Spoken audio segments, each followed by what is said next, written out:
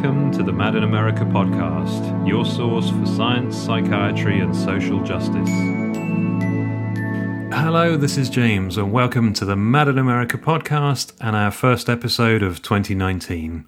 And this week we interview Professor Jim van Os. Professor van Os is chairman of the Division of Neuroscience at Utrecht University Medical Center, Utrecht, the Netherlands, and visiting professor of psychiatric epidemiology at King's College Institute of Psychiatry in London.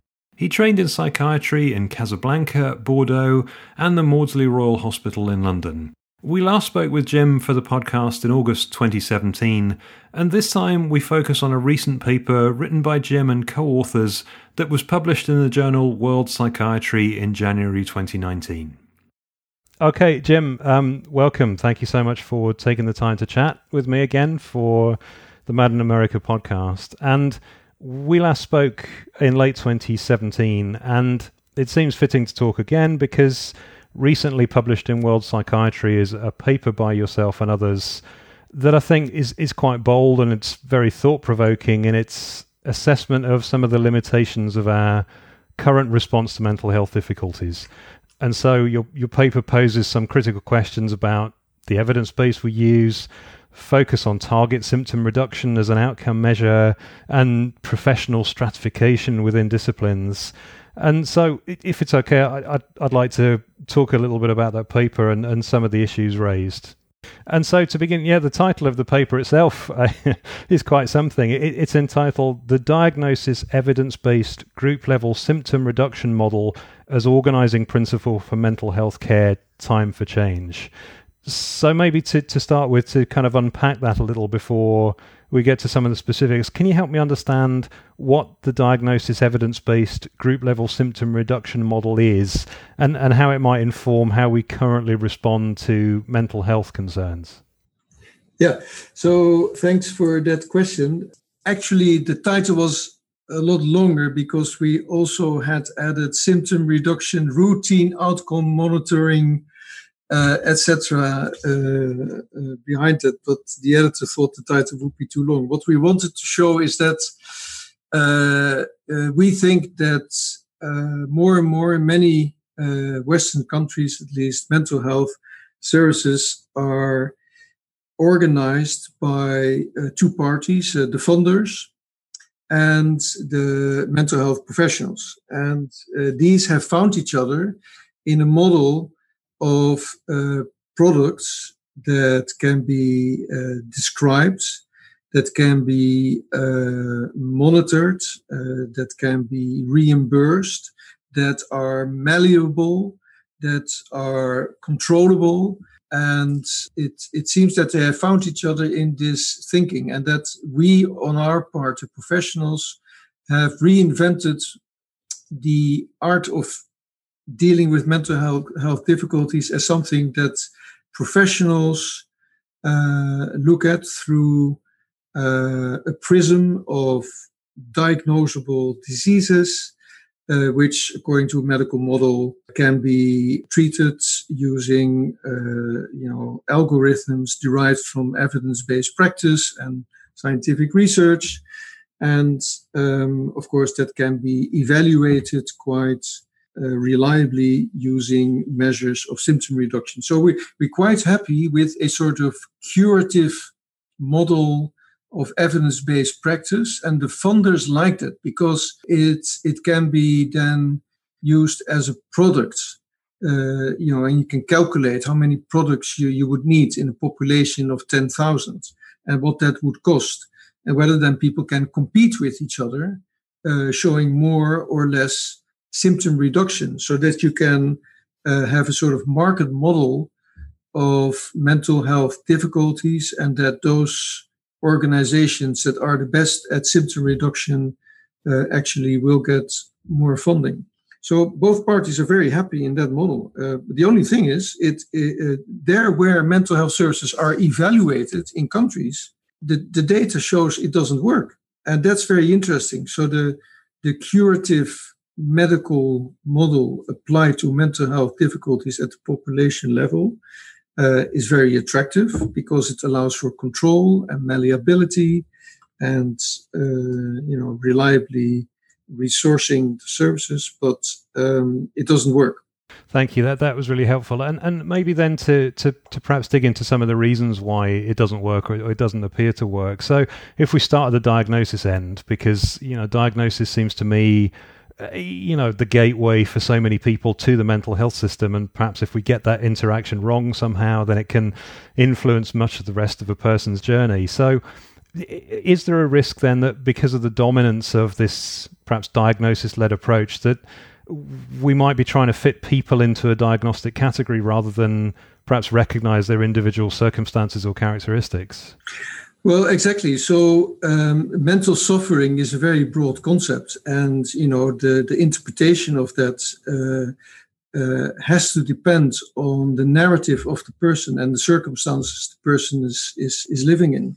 So that's a very complicated, personal process of interpretation and narrative describing circumstances.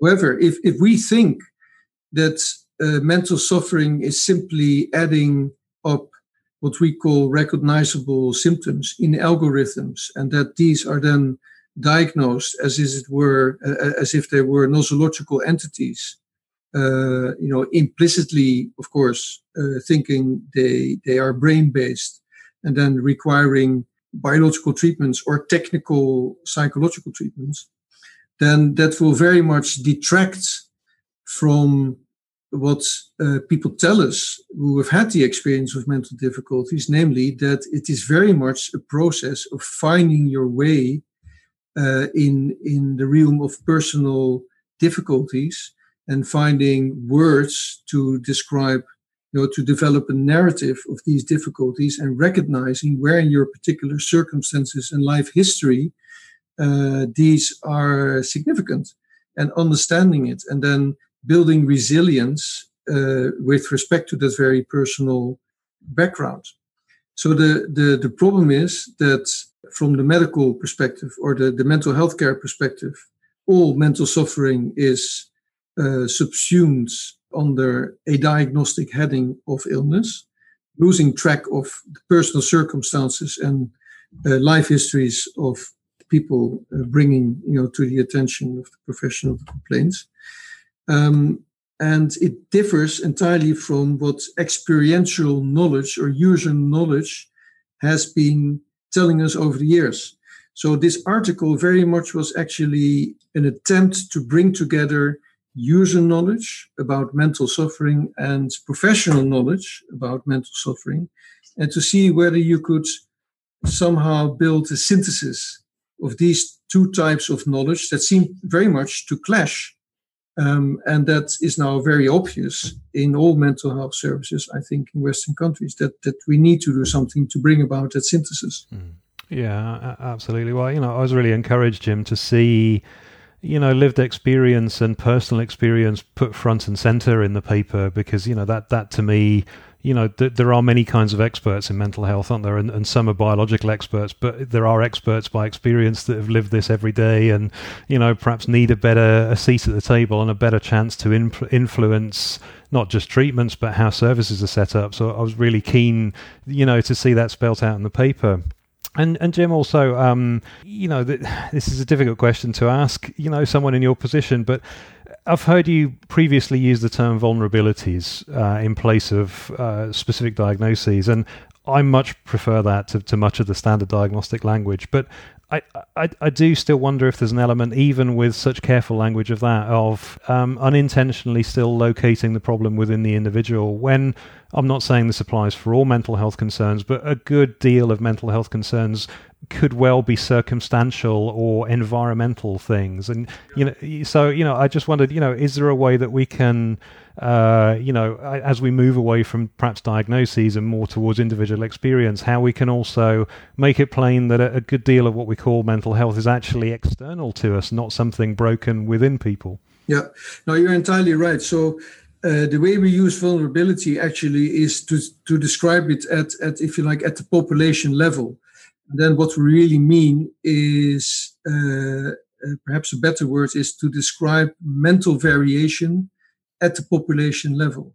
And mental variation at the population level has very much to do with circumstances. And I think so that's why it's so interesting. I think it would be better perhaps to speak of mental variation, or mental variation in the way people react to the environment. And that maybe is a very good model to use. Only the words, of course, are not very amenable to everyday use. But the concept behind it is that we vary in the way we react to the environment. And that each of us, sooner or later, because this is distributed in the population, how we react to the environment, that sooner or later everybody is going to have a moment where he or she discovers, has an experience that is out of the ordinary, where you feel, this is something I have to deal with. When there is a life circumstance, when you react in a way that brings about, your particular type of variation. But in building this paper, it was a bit difficult to very much go into that. But I think language and the way we describe language and mental variation in terms of how people react to the environment, and that you can modify that and learn from it. That should be the core message, of course, of any language that is used to help people deal with experiences. Yeah, absolutely. And I guess towards that point then, the paper leans towards wanting broader transdiagnostic syndromes, perhaps. That seems to me to be counter to the trend both in the DSM and the ICD, the International Classification of Diseases, which seem to have added more and more discrete diagnoses out over time. And I know, Jim, you yourself described previously about trying to get trans-chapter kind of syndromes or trans-chapter spectrums in the DSM, and they ended up as an appendix rather than, perhaps being as front and center as they needed to be. So, it's clear that a number of professionals have vested interests in discrete diagnoses. So, how do we even start to go about perhaps rolling back that trend of adding more discrete diagnoses? Yeah. So I think I'm a bit optimistic there. So the transdiagnostic dimensions didn't make it into the main book, but I think ICD may look different. So the ICD people actually are taking these transdiagnostic dimensions more seriously, but also, perhaps more importantly, even in the DSM now you see a movement towards describing things as spectra. So the first spectrum diagnosis now in DSM-5 is autism spectrum disorder, which is interesting because it really comes down to saying, well, there is a range of behaviors and experiences that we don't understand very well. That's why we call it a spectrum. And depending on the environment you're in, it can be advantageous or disadvantageous. That's basically how you can read the description of the spectrum disorder in DSM-5. And you may have noticed that also addictive behaviors is now also described as a spectrum in DSM-5 because there's simply 11 criteria. And what they say is the more criteria a person meets, the more severe the addiction syndrome is. So that's also moving towards a spectrum of severity of a particular variation of human experience and behavior. So it becomes a lot more agnostic. And I think DSM-6, if ever there's going to be a DSM-6, I think there will be something like a psychosis spectrum syndrome, rather than now having schizophrenia, schizoaffective, schizophreniform, and all these different diagnostic categories that clearly science shows are basically very broad syndromes that are part of a spectrum of experiences and behaviors that is not just seen in those who visit mental health services, but indeed can be picked up in the general population. So I'm optimistic that science will show us that all these labels and using them in clinical practice actually is not very useful. Great, that's really helpful, Jim. Thank you. And then if we can kind of move on a little bit into a bit more of the model. So you also talk about symptom focus in the paper, and you talk about the focus on target symptom reduction as an outcome measure for assessing treatment success. And, and of course, symptom reduction, understandably is the mainstay of many pharmacological approaches to mental suffering. But I just wondered if you felt if the focus on symptom reduction you felt maybe had led to poorer, less considerate care, and maybe reduce the involvement of the person in their own recovery to a certain extent. So I think very much so, and you can look at this from different points of view. You can look at it through the prism of public health and epidemiology. So you can say, well, the morbidity load of mental suffering is considerable because the yearly prevalences are 20%. And we see that curative models of care focusing on symptom reduction, which 90% of the randomized controlled trials in mental health care are about, clearly is not functioning.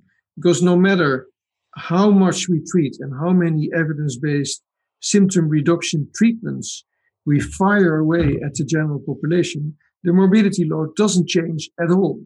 So it's an extremely silly model, actually, when you think of it, to have a curative model of care for a morbidity load or type of suffering that cannot be cured away with these treatments. Clearly, that's what the epidemiological evidence shows.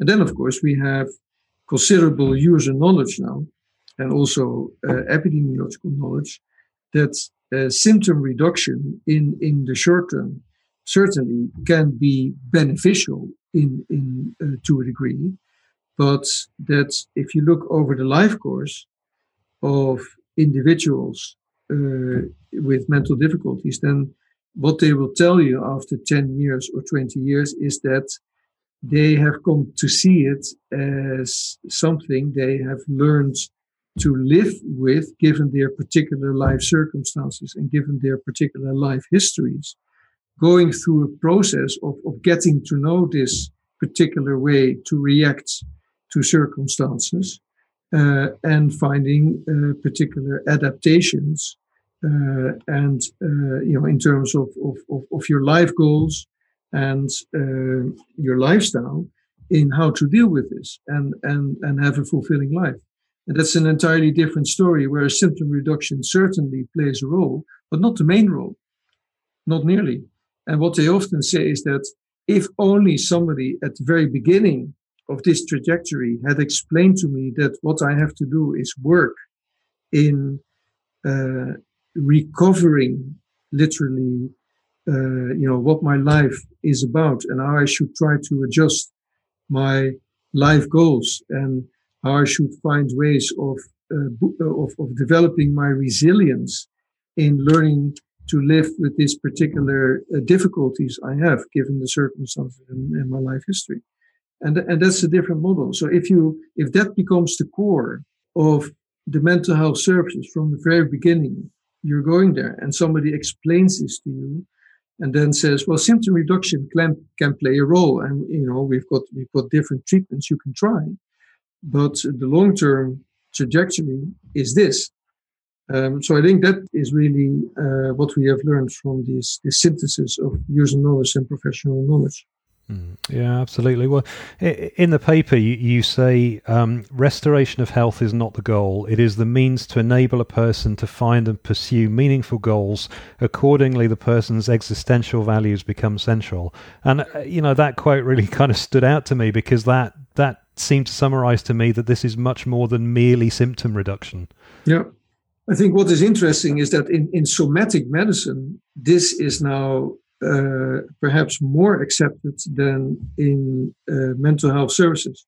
In somatic medicine, I think professionals very rapidly are moving towards what is called the third era of medicine, where doctors and nurses and those providing healthcare are more of a coach, telling you what bits of the technological stuff they have to offer you can use in order to live your life and meet the goals you want to meet in life. So they're there to assist you with your life, and they have, some tricks they can assist.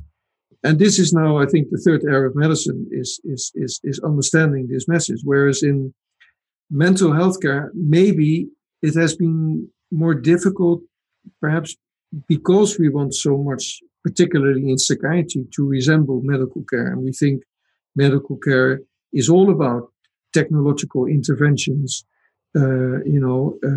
providing symptom reduction. So in my hospital, I see the cardiologist talking about, the existential domain and helping, that the need to really know who's sitting in the consulting room with you, and getting to know their challenges and their life goals because otherwise you can't provide medical treatment. It would be given, disconnected from what the person wants to achieve in life. So this model, developing sensitivities towards the existential domain, which really is, what gives meaning to people's lives, what are values in their lives, and then measure the possibility of your intervention against those values. That's really what medicine is trying to do now. And that's, of course, what the recovery movement has been suggesting to us for the last 40 years, to also move in that direction in mental health care. Yeah, absolutely. And just a final question about the kind of symptom-led focus. You also talk in the paper very much about the stratification of expertise that's occurred, in such that, a person with a mental health problem may well ultimately see a number of different professionals with different specialities, and they have different approaches and different goals. So I just wondered if you felt this stratification itself was a symptom of our diagnosis and symptom-led approach. Yes, I'm afraid so. I think there's different sources. So, for example, the professional stratification is interesting. For example, we have psychologists who give psychotherapy, and we have doctors who provide medications.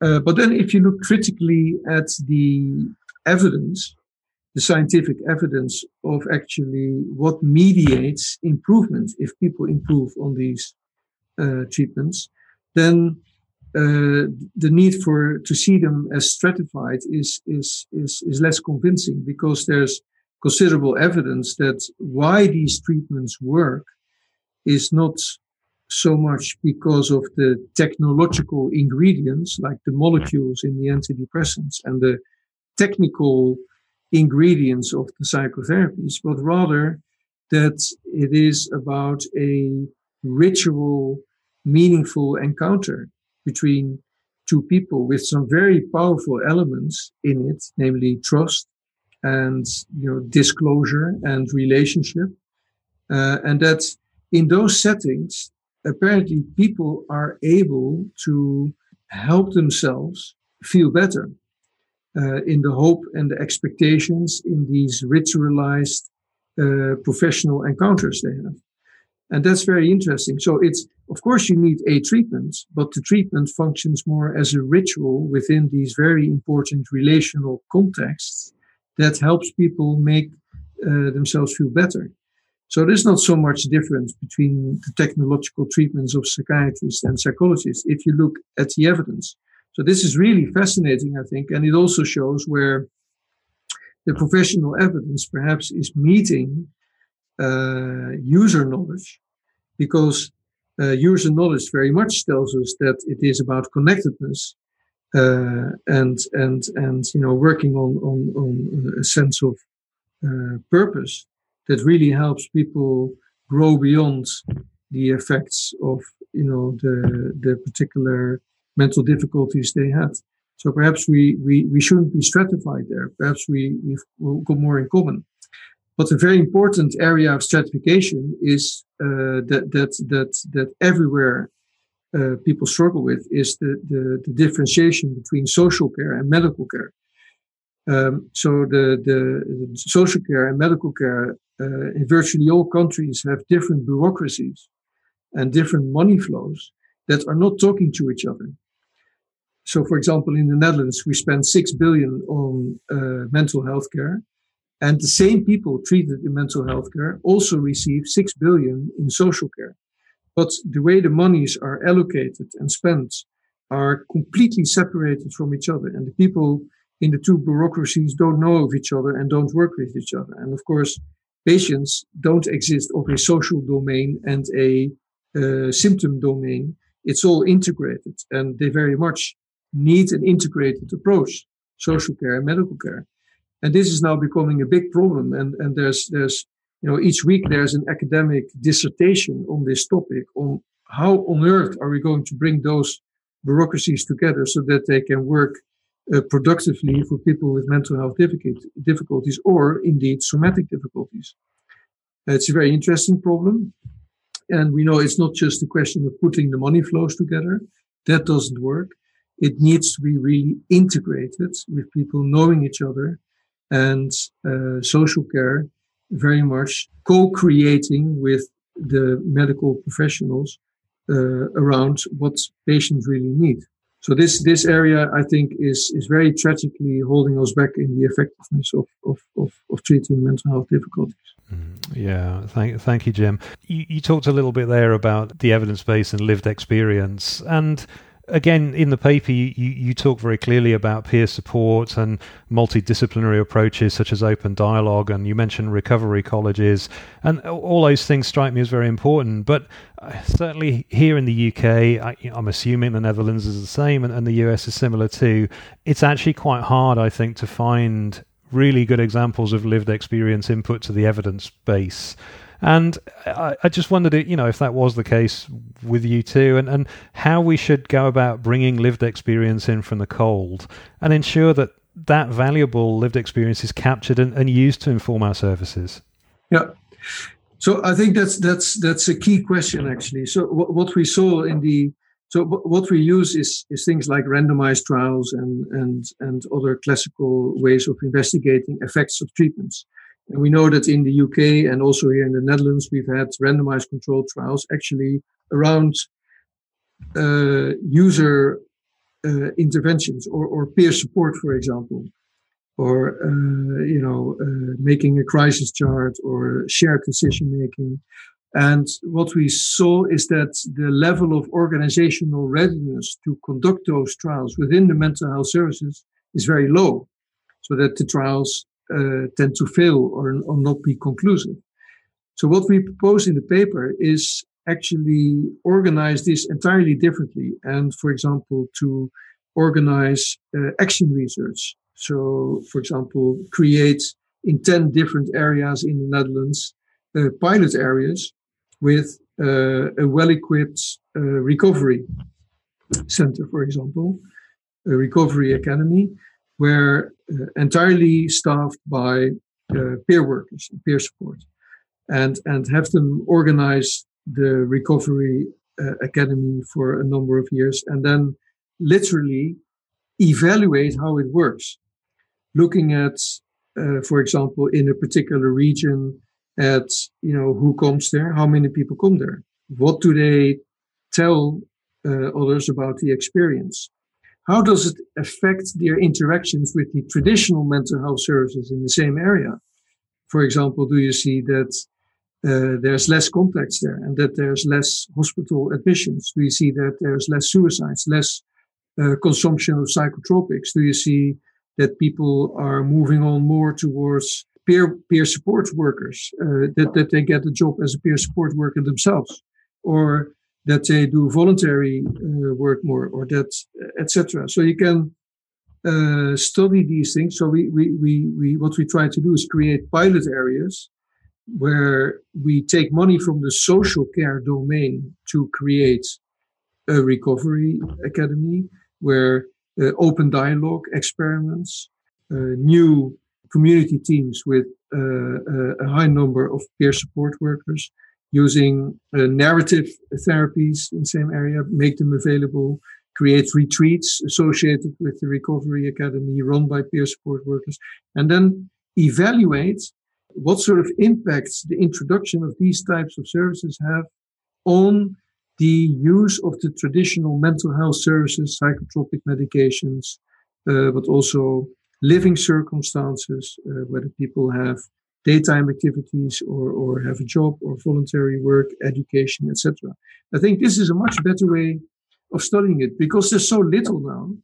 There's only a huge amount of traditional mental health services. There's very little in terms of peer support work and novel forms of work, so that you can very easily study the impacts these services have once you introduce them in the mainstream area.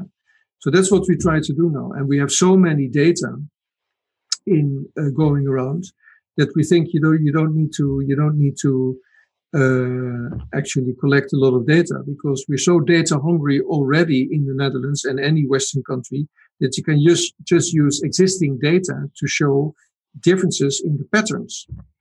And that's a much more interesting way than organizing a randomized controlled trial and find that it fails because there's not enough organizational readiness to include that type of working in the system where you want to evaluate a randomized controlled trial. Yeah, absolutely. Well, I know in the UK we currently have an NHS-based open dialogue randomized control trial going on. In fact, I spoke to one of the leads of that a while ago. And so, Jim, do you think there's enough evidence already accumulated that a kind of multidisciplinary recovery college type approach is successful enough to, for us to start putting money and effort into setting them up? Or do you still think there's work needed to try and establish their efficacy compared to mainstream methods? Well, actually, I don't. That's the thing. We're so addicted to randomized controlled trials. But what we fail to see is that actually in mental health, they are not conclusive at all, randomized controlled trials. What we see in randomized controlled trials is that there's still a debate, a very lively debate and important debate, whether, for example, something like antidepressants work at all. We're not really sure whether what sort of signal we get from the trials and what we find, and the same is for cognitive behavior therapy. We very proudly say it's the only evidence-based psychotherapy for depression. But actually, if you look at the evidence, that's not true. What we see in randomized controlled trials is that the heterogeneity in mental health and the changes we see of individuals who have mental health difficulties are so personal and so heterogeneous that, unfortunately, randomized controlled trials is not a good instrument to actually produce guidelines telling all patients you should do this. And that's unfortunate, but we have now formal evidence of this as well. There was recently a paper published in a very prestigious scientific journal showing basically that the mean measure of, for example, a symptom dimension in a group and the change of that over time in the group is disconnected, is not informative with regards to the multitude of personal changes in that group. And it's a bit difficult, but actually what happens is the factor time. Mental difficulties and the way people deal with them do not change in a way that you can predict what a particular treatment is going to do. It is too personal and too variable within persons to say what happens between groups can be applied to an individual person over time. This is a very simple statistical evidence-based given, and I think we should take that seriously. And randomized controlled trials, we know, have a lot of problems in terms of they tend to be, valid, but are they representative for the average population in mental health services? We know not. And we know that there's a lot of effects. The antidepressants medications are treated against placebo, but we know the placebo is lacking side effects so that people know what medication they're on. And that has all sorts of effects. And we also know that the difference with placebo is very, very small. A large part of the treatment effects in psychopharmacology trials is due to the ritual of being in a treatment. And we tend to completely ignore that and not find it interesting and focus on the little bit extra that perhaps is added by the antidepressant. And it's the same with psychology trials. We know that all psychotherapies for depression work. Literally, they all work. They all have the same effect size. But why would that be? And and the simple ones work as well as the complex ones. So why are we not interested in what really could it be that it's just, this is an old theory, of course, but that it's really about relationship and hope and expectation and disclosure and these very powerful relationalist effects that a human encounter can bring about, that this is what really helps. So you could equally argue, I think, that love is the most powerful evidence-based treatment in mental health care, rather than cognitive behavior therapy or antidepressants. I think you would be very evidence-based to say that. But we're shying a little bit away from that. But of course, it's fascinating now that we really get now interesting systematic reviews and analyses really discussing this. And that's hopeful, I think, because it's exactly where we are meeting the user knowledge we have accumulated over the last 40 years, which is saying exactly the same thing. Yeah, absolutely. Well, I'm really pleased you mentioned the kind of treatments and the placebo response there, Jim, because again, you bring out in the paper that there's evidence for a 30 to 40% placebo response for most treatments. And there's a fascinating graph comparing psychopathology with oncology in terms of how much of the response is placebo, and it's quite small for oncology, but it's very large in mental health. And so I guess the question for me there is, are we in danger of overestimating the impact of psychiatric interventions simply because we're not as aware as we should be of the effect of the expectation of being helped, as you described? Yeah. So that's the core question, of course. So if we say, well, in terms of tumor growth, the placebo effects are negligible in oncology, whereas in terms of mental outcomes, they are very large in any treatment research in mental health, then what we really are saying is perhaps that what happens in what we call placebo is the core of what we have to offer in terms of treatment. But that would be a painful conclusion, because then it would really be saying that experienced professionals have learned to interact in such a way with other people that by providing hope and by helping people find words to describe their stories and to raise expectations and to offer a relationship, a really human concern, true human concern, that we can actually help people deal with mental health difficulties. That would be a fantastic discovery, worth a Nobel Prize possibly, if we were to take it seriously. But I think still the discourse is very much that we know there's a huge placebo effect. We know the additive effect of active treatments like antidepressants and cognitive behavior therapy are quite small. But we don't really teach that to our students, or indeed take it seriously enough, because I think it would have implications for the training of mental health professionals. Do mental health professionals really learn how to maximize these effects that have to do with relationship and concern and trust and hope and expectation and connectedness? How do you teach professionals indeed to maximize the effects? And of course, maybe we do need some sort of treatment rationale. Maybe we need to say to people, well, we use this technique because we think it is very productive. It can be CBT or even sometimes a molecule, if we know it may have a certain effect in even a subgroup of people. But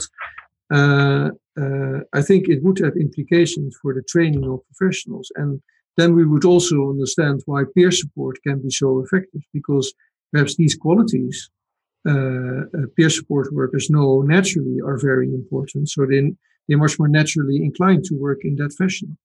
So still, I'm not saying we should do away with psychologists and psychiatrists and nurses, but I think what they are effective not because of their technological guideline-based practice. They are effective because of their experience. I think somebody who has been doing psychotherapy for 10 years has developed skills in relationship building and using the relationship to get people to work on themselves and feel better. And maybe they will have forgotten about techniques. And they say they do CBT, but I think what they do is differently. And also, some of the medications in psychiatry that we use that have reasonably good papers, like lithium. If you have a clinician who knows lithium very well, has been prescribing it for 10 years, and knows it's a molecule that in some people can have effects, but you should be very careful and skeptical, and not necessarily believe this is the solution for everybody, but that the people can try it, in their attempt to recover, and that you have a lot of experience of what it may do in certain people, then I think that's valuable as well. So, Jim, I guess more broadly then on looking at the medication angle, if we're saying the benefit of medication is often quite small and obviously focuses only on symptoms, is there an argument then for trying to reduce prescribing and using the money freed up to invest in training, new psychologists and psychiatrists in the relationship building aspects of treatment? For example, yes. So what we already see happening, I think, is that you could ask the question in a different fashion and saying, is the evidence that if you stop taking your medication, that you have a relapse, is that really sound scientific evidence? And then, of course, there's much that can be said on this evidence. And clearly, the case is not nearly as solid as we used to think.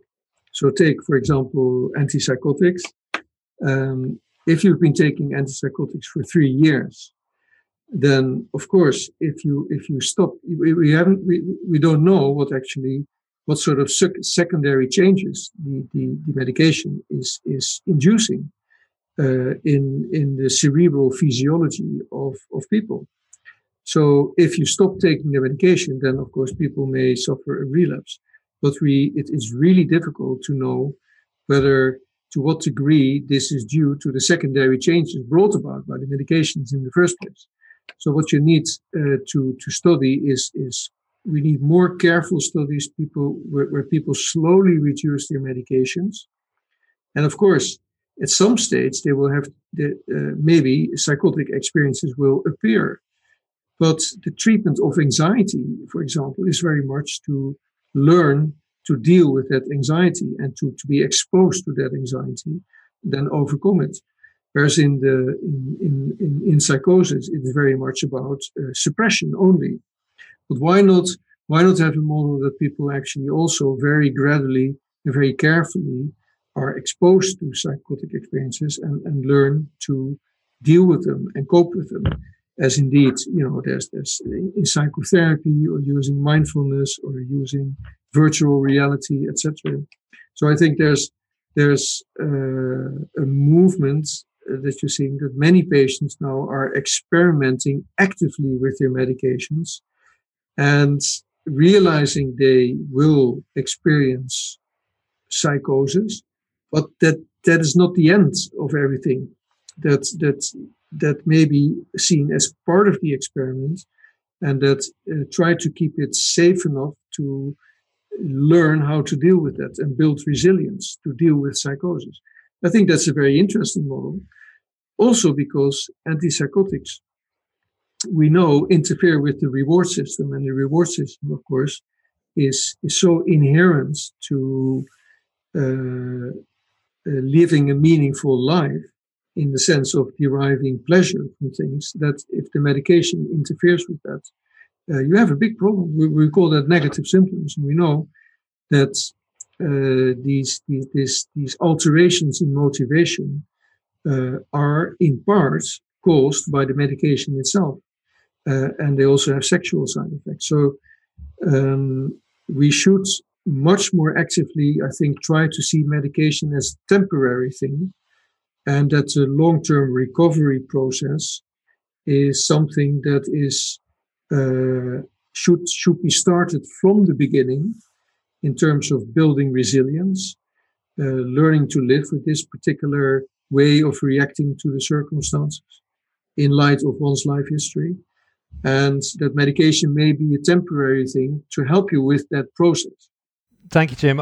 I'd got another question about, and again, we've already kind of mentioned this, that the paper suggests that an existential component be added to the social, biological, and psychological domains.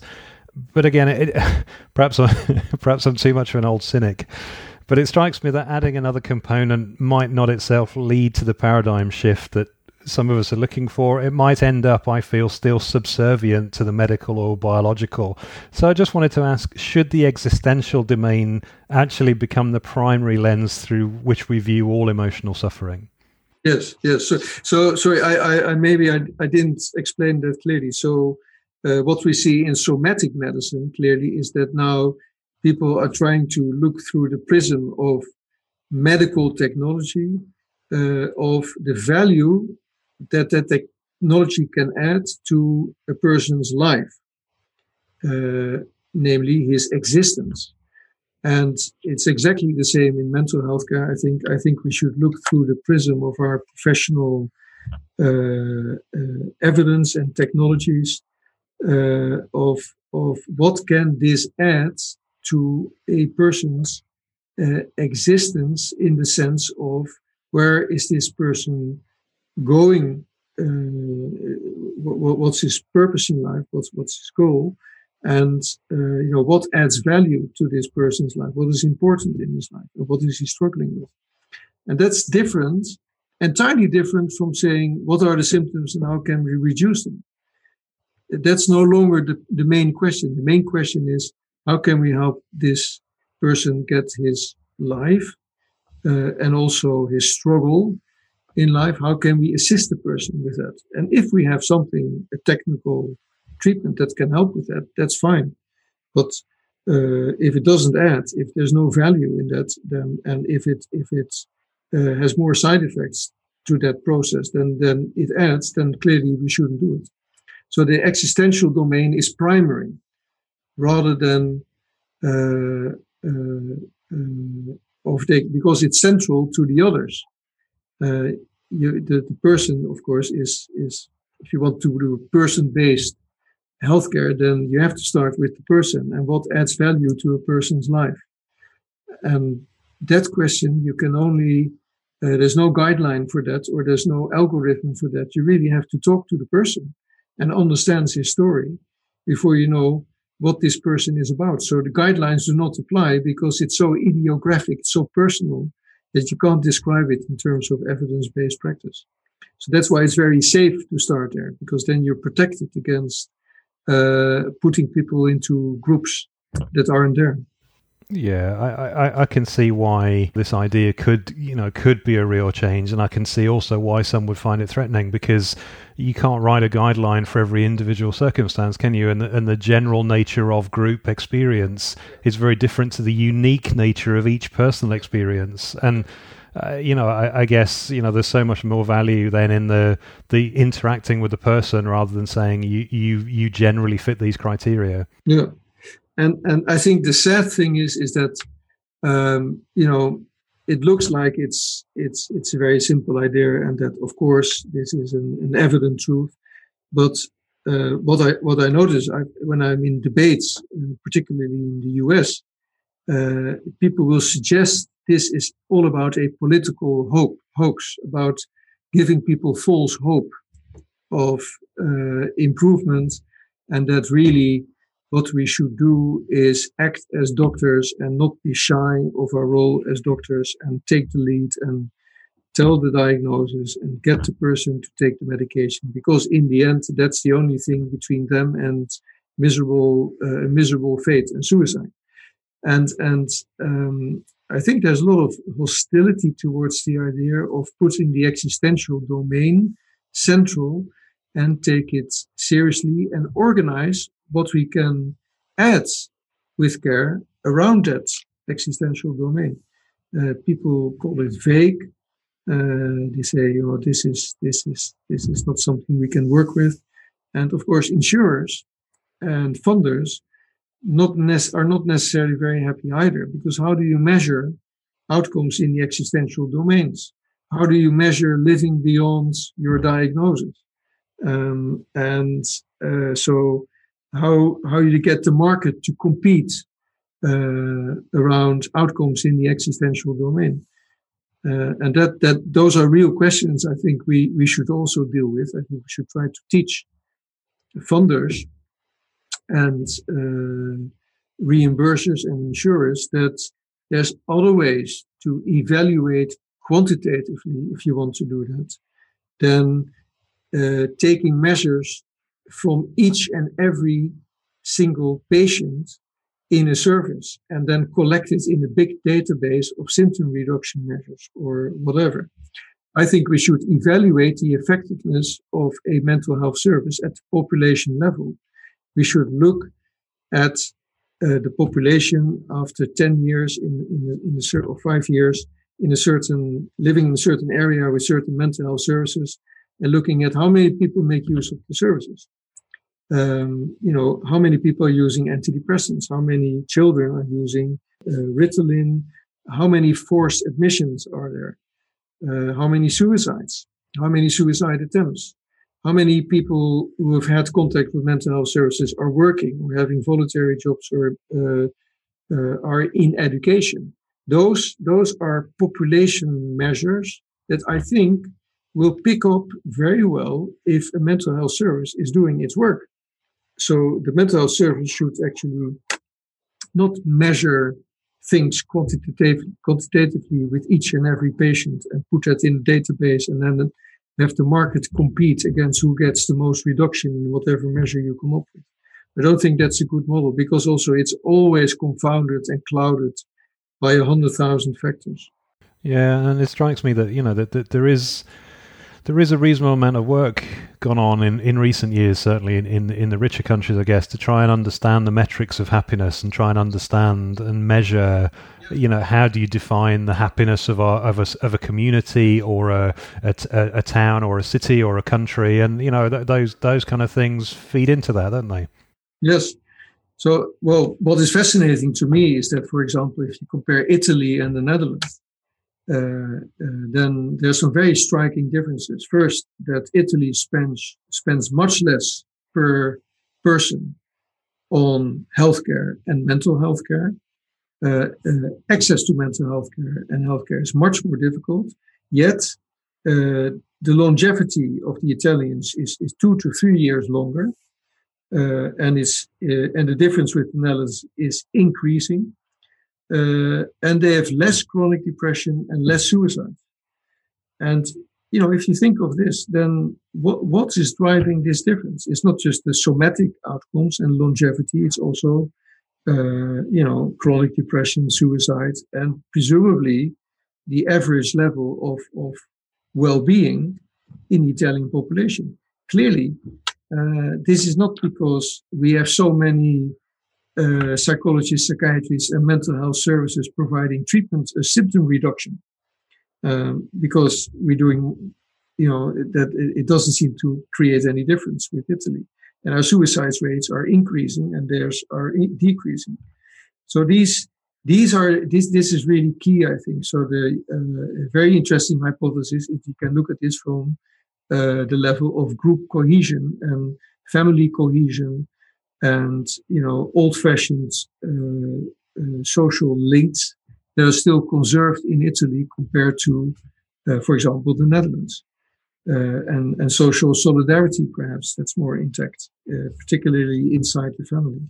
So these are the things that I think we should be looking for in terms of what drives well-being at the population level, and what can a mental health service add to that? Because I think a community will do well if those with mental health difficulties in their midst are finding solace and real help with good services like a recovery academy or open dialogue interventions, connectedness, offering connectedness, and easy ways to meet other people and peer support. I think that will add to the whole community, and then that type of intervention perhaps will show at the population level in the same fashion as it does in Italy. Yeah, absolutely. Thank you, Jim. And as we come towards the close, you kind of touched on a little bit of this there already, but what kind of reaction or response have you had to the paper? I appreciate it only came out in early January, didn't it? So it's not in the wild for that long yet, but I just wondered if you'd had any interesting reactions to it. Very, very interesting reactions. I've had for example, there were different people from different areas in Mexico writing to me and from Spain saying, "Look, we are busy doing the same thing, and we want your help. We want you to explain this to our local authorities, and we are developing. They call it Nueva Psiquiatría." So very much the same movement, and I've had reactions from France and from Germany, from Scandinavian countries, from the US, people asking, we are trying to do something similar, and I think it's interesting to try and link these experiences with each other, because they're pockets of pilots that people are undertaking.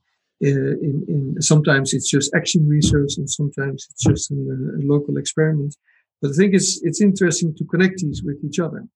I've also had skeptical reactions, saying, "Well, this is all very well, but we can't possibly call a mental health service a healing community. This is simply, I won't work in a healing community. I'm a psychiatrist. I'm a clinical psychologist. I've studied for 8 years. Why do you talk about a healing community? And why should love be an evidence-based intervention? You haven't had randomized controlled trials, etc." But I think that's important. The debate is nice. I think we should have debates about this. And look at where this is all going to, because I'm convinced it is going somewhere, and that the way the total controllability, malleability, accountability, reliability of the current mental health system is not providing what people need, and they become more and more vocal in telling us that this is not a good system. So we will have to change eventually. Jim, thank you so much for again taking the time to chat, and I just want to say I very much appreciate the thought and effort that goes into your work, and just your openness to addressing some of the issues and concerns that some of us out there have with traditional or mainstream psychiatry. So thank you. Thank you very much for having me. So I just want to thank Jim for taking the time to chat with me for the podcast, and to say that you can find a link to the paper we discussed on the post that accompanies this interview on madinamerica.com. So thanks for listening, and until next time, take care. Thank you for listening to the Mad in America podcast. Visit madinamerica.com for more news, views and updates.